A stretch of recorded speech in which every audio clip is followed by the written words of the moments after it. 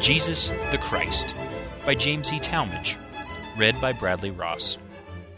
The text for this book is available from Project Gutenberg at gutenberg.org. Chapter 28, The Last Winter. At the Feast of Dedication. Jesus returned to Jerusalem in time to attend the Feast of Dedication during the last winter of his earthly life. This feast, like that of Tabernacles, was one of national rejoicing and was celebrated annually for a period of 8 days beginning on the 25th of Chislev, which corresponds in part to our December. It was not one of the great feasts prescribed by Mosaic statute, but had been established in 164 or 163 B.C. at the time of the rededication of the Temple of Zerubbabel, following the rehabilitation of the sacred structure after its profane desecration by Antiochus Epiphanes, the pagan king of Syria. While the festival was in progress, Jesus went to the temple and was seen walking in part of the enclosure known as Solomon's Porch. His presence soon became known to the Jews, who came crowding about him in unfriendly spirit, ostensibly to ask questions. Their inquiry was, "How long dost thou make us to doubt? If thou be the Christ, tell us plainly." The mere asking of such a question evidences the deep and disturbing impression which the ministry of Christ had produced among the official classes and the people generally. In their estimation, the works he had wrought appeared as worthy of the Messiah. The Lord's reply was indirect in form, though in substance and effect incisive and unmistakable. He referred them to his former utterances and to his continued works.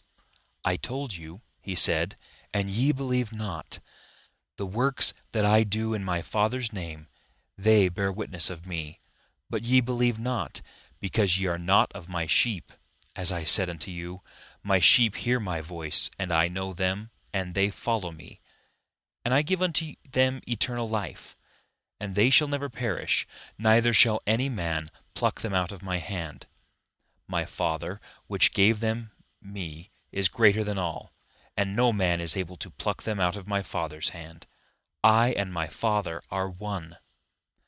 The reference to what had been before told was a reminder of his teachings on the occasion of an earlier sojourn among them, when he had proclaimed himself as the I Am, who was older and greater than Abraham, and of his other proclamation of himself as the Good Shepherd.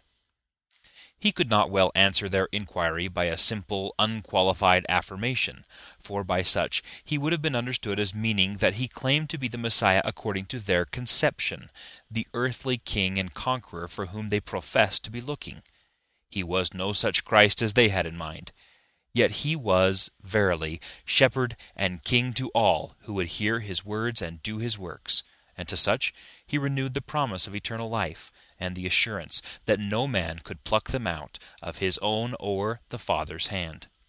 To this doctrine, both exalted and profound in scope, the casuistical Jews could offer no refutation, nor could they find therein the much-desired excuse for open accusation. Our Lord's concluding sentence, however, stirred the hostile throng to frenzy. "I and my Father are one," was his solemn declaration. In their rage, they scrambled for stones wherewith to crush him. Owing to the unfinished state of the temple buildings, there were probably many blocks and broken fragments of rock at hand, and this was the second murderous attempt upon our Lord's life within the purlieus of his Father's house. Fearless, and with the compelling calmness of more than human majesty, Jesus said, "Many good works have I showed you from my Father. For which of those works do you stone me?" They angrily retorted, "For a good work we stone thee not, but for blasphemy, and because that thou, being a man, makest thyself God." Plainly, they found no ambiguity in his words. He then cited to them the Scriptures, wherein even judges empowered by divine authority are called gods, and asked, "Is it not written in your law, I said, ye are gods?" If he called them gods, unto whom the word of God came, and the Scripture cannot be broken, say ye of him whom the Father hath sanctified and sent into the world, Thou blasphemest, because I said, I am the Son of God? Then, reverting to the first avouchment, that his own commission was of the Father, who is greater than all, he added, "If I do not the works of my Father, believe me not. But if I do, though ye believe not me, believe the works, that ye may know and believe that the Father is in me and I in him." Again, the Jews sought to take him, but were foiled by means not stated. He passed from their reach and departed from the temple. Our Lord's retirement in Perea. The violent hostility of the Jews in Jerusalem, the headquarters of the theocracy, was such that Jesus withdrew from the city and its neighborhood. The days for his sacrifice had not yet come, and while his enemies could not kill him until he allowed himself to be taken into their hands, his work would be retarded by further hostile disturbances. He retired to the place at which John the Baptist had begun his public ministry, which is probably also the place of our Lord's baptism. The exact location is not specified. It was certainly beyond Jordan, and therefore in Perea. We read that Jesus abode there, and from this we gather that he remained in one general locality instead of traveling from town to town, as had been his custom. People resorted to him even there, however, and many believed on him. The place was endeared to those who had gone to hear John and to be baptized by him, and as these recalled the impassioned call to repentance, the stirring proclamation of the kingdom by the now murdered and lamented Baptist, they remembered his affirmation of one mightier than himself, and saw in Jesus the realization of that testimony. John, they said, did no miracle, but all things that John spake of this man were true. The duration of his sojourn in Perea is nowhere recorded in our Scriptures. It could not have lasted more than a few weeks at most. Possibly some of the discourses, instructions, and parables already treated, as following the Lord's departure from Jerusalem after the Feast of Tabernacles in the preceding autumn, may chronologically belong to this interval. From this retreat of comparative quiet, Jesus returned to Judea in response to an earnest appeal from some whom he loved. He left the Bethany of Perea for the Judean Bethany, where dwelt Martha and Mary. Lazarus restored to life. Lazarus, the brother of Mary and Martha, lay ill in the family home at Bethany of Judea. His devoted sisters sent a messenger to Jesus with the simple announcement, in which, however, we cannot fail to recognize a pitiful appeal, "Lord, behold, he whom thou lovest is sick." When Jesus received the message, he remarked, "This sickness is not unto death, but for the glory of God, that the Son of God might be glorified thereby." This was probably the word carried back to the sisters, whom Jesus loved. Lazarus had died in the interval. Indeed, he must have expired soon after the messenger had started with the tidings of the young man's illness. The Lord knew that Lazarus was dead, yet he tarried where he was for 2 days after receiving the word. Then he surprised the disciples by saying, "Let us go into Judea again." They sought to dissuade the Master by reminding him of the recent attempt on his life at Jerusalem, and asked wonderingly, "Goest thou thither again?" Jesus made clear to them that he was not to be deterred from duty in the time thereof, nor should others be, for as he illustrated, the working day is 12 hours long, and during that period a man may walk without stumbling, for he walks in the light. But if he let the hours pass, and then try to walk or work in the darkness, he stumbles. It was then his day to work, and he was making no mistake in returning to Judea. He added, "Our friend Lazarus sleepeth, but I go, that I may awake him out of sleep." The simile between death and sleep was as common among the Jews as with us, but the disciples construed the saying literally, and remarked that if the sick man was sleeping, it would be well with him. Jesus set them right. "Lazarus is dead," he said, and added, "I am glad for your sakes that I was not there, to the intent that ye may believe. Nevertheless, let us go unto him." It is evident that Jesus had already decided to restore Lazarus to life, and as we shall see, the miracle was to be a testimony of our Lord's Messiahship, convincing to all who would accept it. A return to Judea at that time was viewed by at least some of the apostles with serious apprehension. They feared for their Master's safety, and thought that their own lives would be in peril. Nevertheless, they did not hesitate to go. Thomas boldly said to the others, "Let us also go, that we may die with him." Arriving on the outskirts of Bethany, Jesus found that Lazarus had lain in the grave 4 days already. The bereaved sisters were at home, where had gathered, according to custom, friends to console them in their grief. Among these were many prominent people, some of whom had come from Jerusalem. Word of the Master's approach reached Martha first, and she hastened to meet him. Her first words were, "Lord, if thou hadst been here, my brother had not died." It was an expression of anguish combined with faith, but lest it appear as lacking in trust, she hastened to add, "But I know that even now, whatsoever thou wilt ask of God, God will give it thee." Then said Jesus in words of assuring tenderness, "Thy brother shall rise again." Perhaps some of the Jews who had come to comfort her had said as much, for they, the Sadducees excepted, believed in a resurrection. And Martha failed to find in the Lord's promise anything more than a general assurance that her departed brother should be raised with the rest of the dead. In natural and seemingly casual assent, she remarked, "I know that he shall rise again in the resurrection at the last day." Then said Jesus, "I am the resurrection and the life. He that believeth in me, though he were dead, yet shall he live. And whosoever liveth and believeth in me shall never die. Believest thou this?" The sorrowing woman's faith had to be lifted and centered in the Lord of life with whom she was speaking. She had before confessed her conviction that whatever Jesus asked of God would be granted. She had to learn that unto Jesus had already been committed power over life and death. She was hopefully expectant of some superhuman interposition by the Lord Jesus in her behalf, yet she knew not what that might be. Apparently at this time she had no well-defined thought or even hope that he would call her brother from the tomb. To the Lord's question as to whether she believed what he had just said, she answered with simple frankness. All of it she was not able to understand, but she believed in the speaker, even while unable to fully comprehend his words. "Yea, Lord," she said, "I believe that thou art the Christ, the Son of God, which should come into the world." Then she returned to the home, and with precaution of secrecy on account of the presence of some whom she knew to be unfriendly to Jesus, said to Mary, "The Master is come, and calleth for thee." Mary left the house in haste. The Jews who had been with her thought she had been impelled by a fresh resurgence of grief to go again to the grave, and they followed her.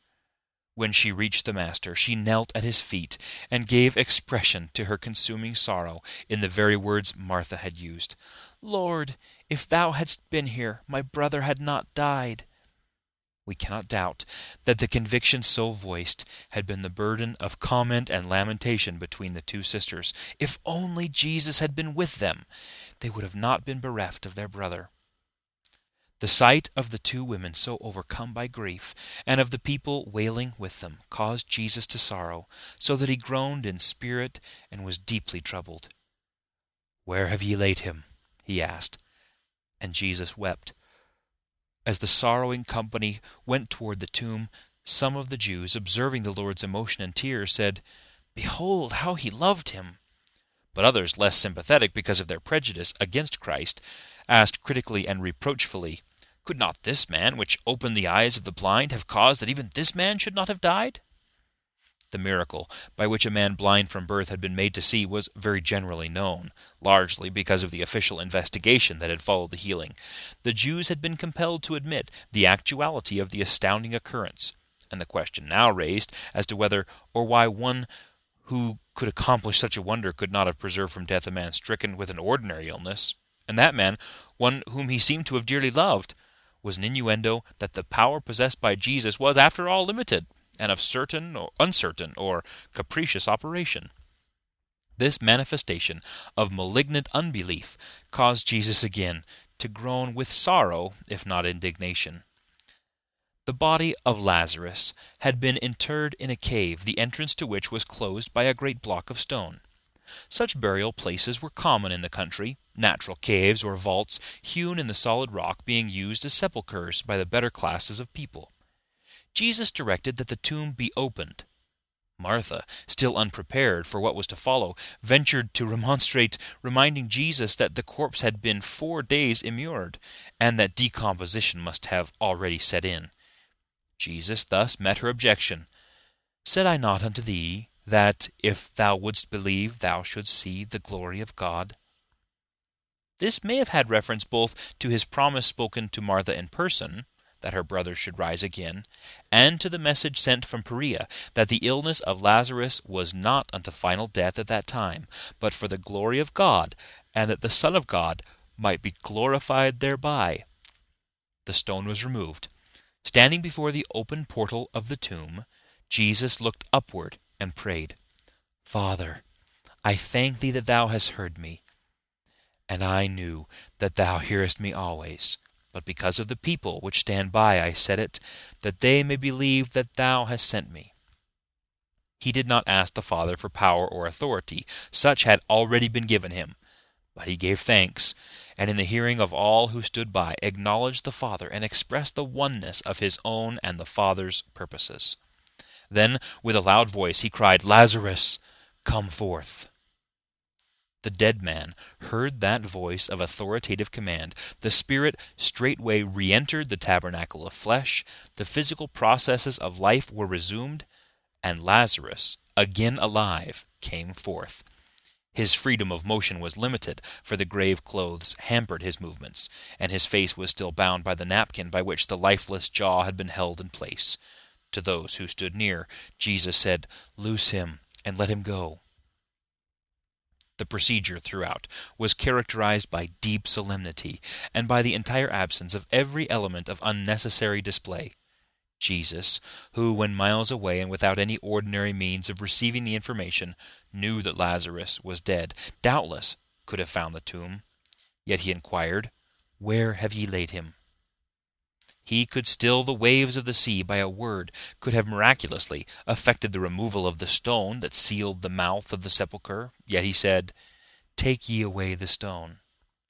He who could reunite spirit and body could have loosened without hands the cerements by which the reanimated Lazarus was bound. Yet he said, Loose him and let him go. All that human agency could do was left to man. In no instance do we find that Christ used unnecessarily the superhuman powers of his godship. The divine agency was never wasted.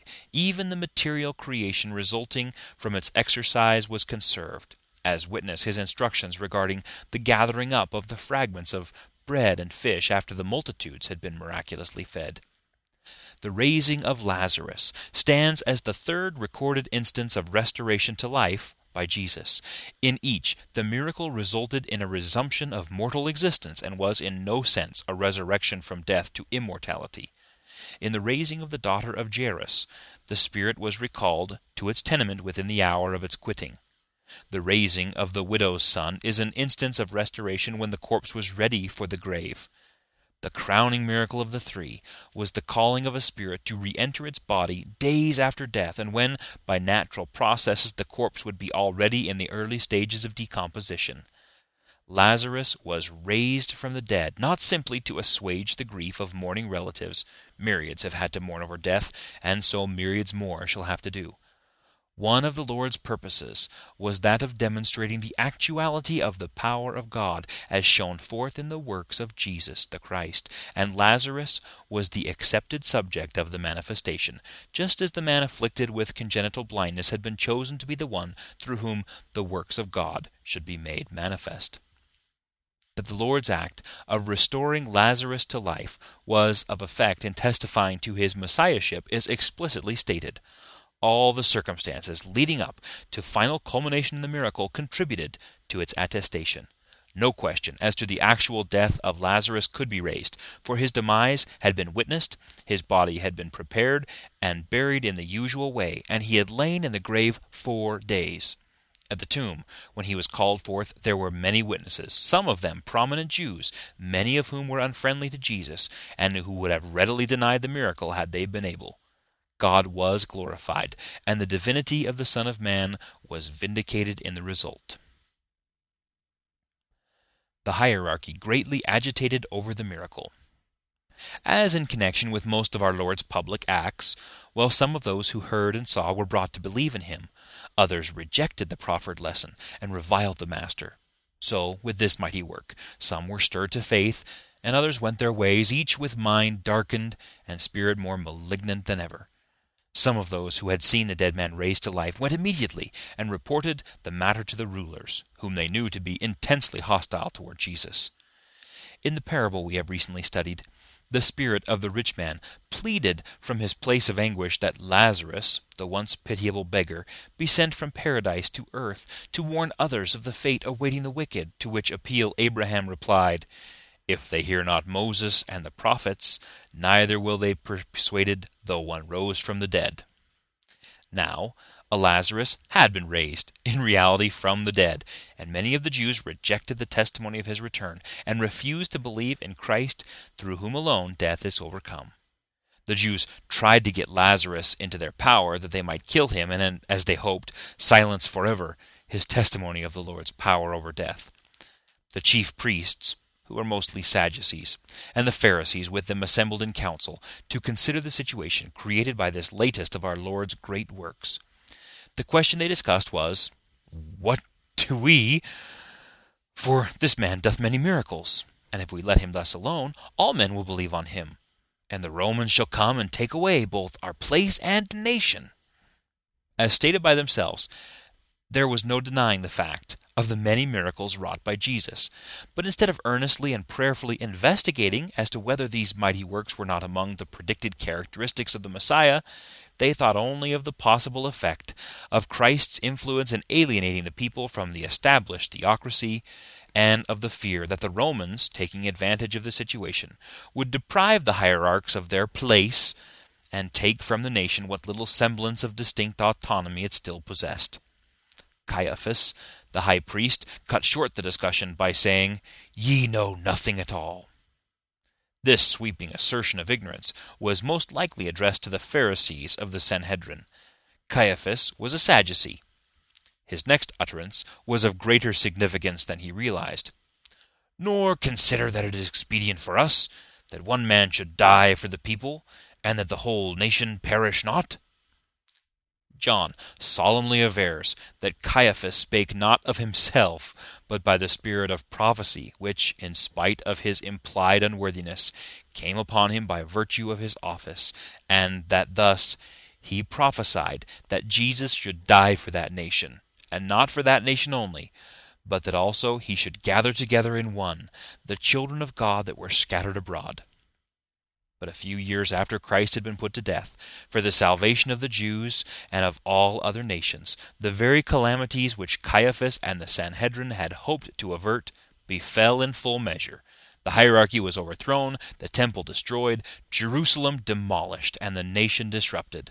From the day of that memorable session of the Sanhedrin, the rulers increased their efforts to bring about the death of Jesus by whatever means they might find available. They issued a mandate that whosoever knew of his whereabouts should give the information to the officials, that they might promptly take him into custody. Jesus in retirement at Ephraim.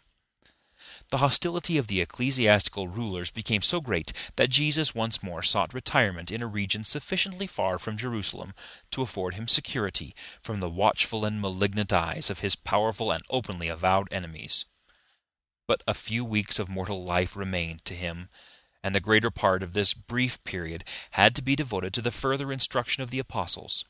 He prudently withdrew from the vicinity of Bethany, and went thence into a country near to the wilderness, into a city called Ephraim, and there continued with his disciples.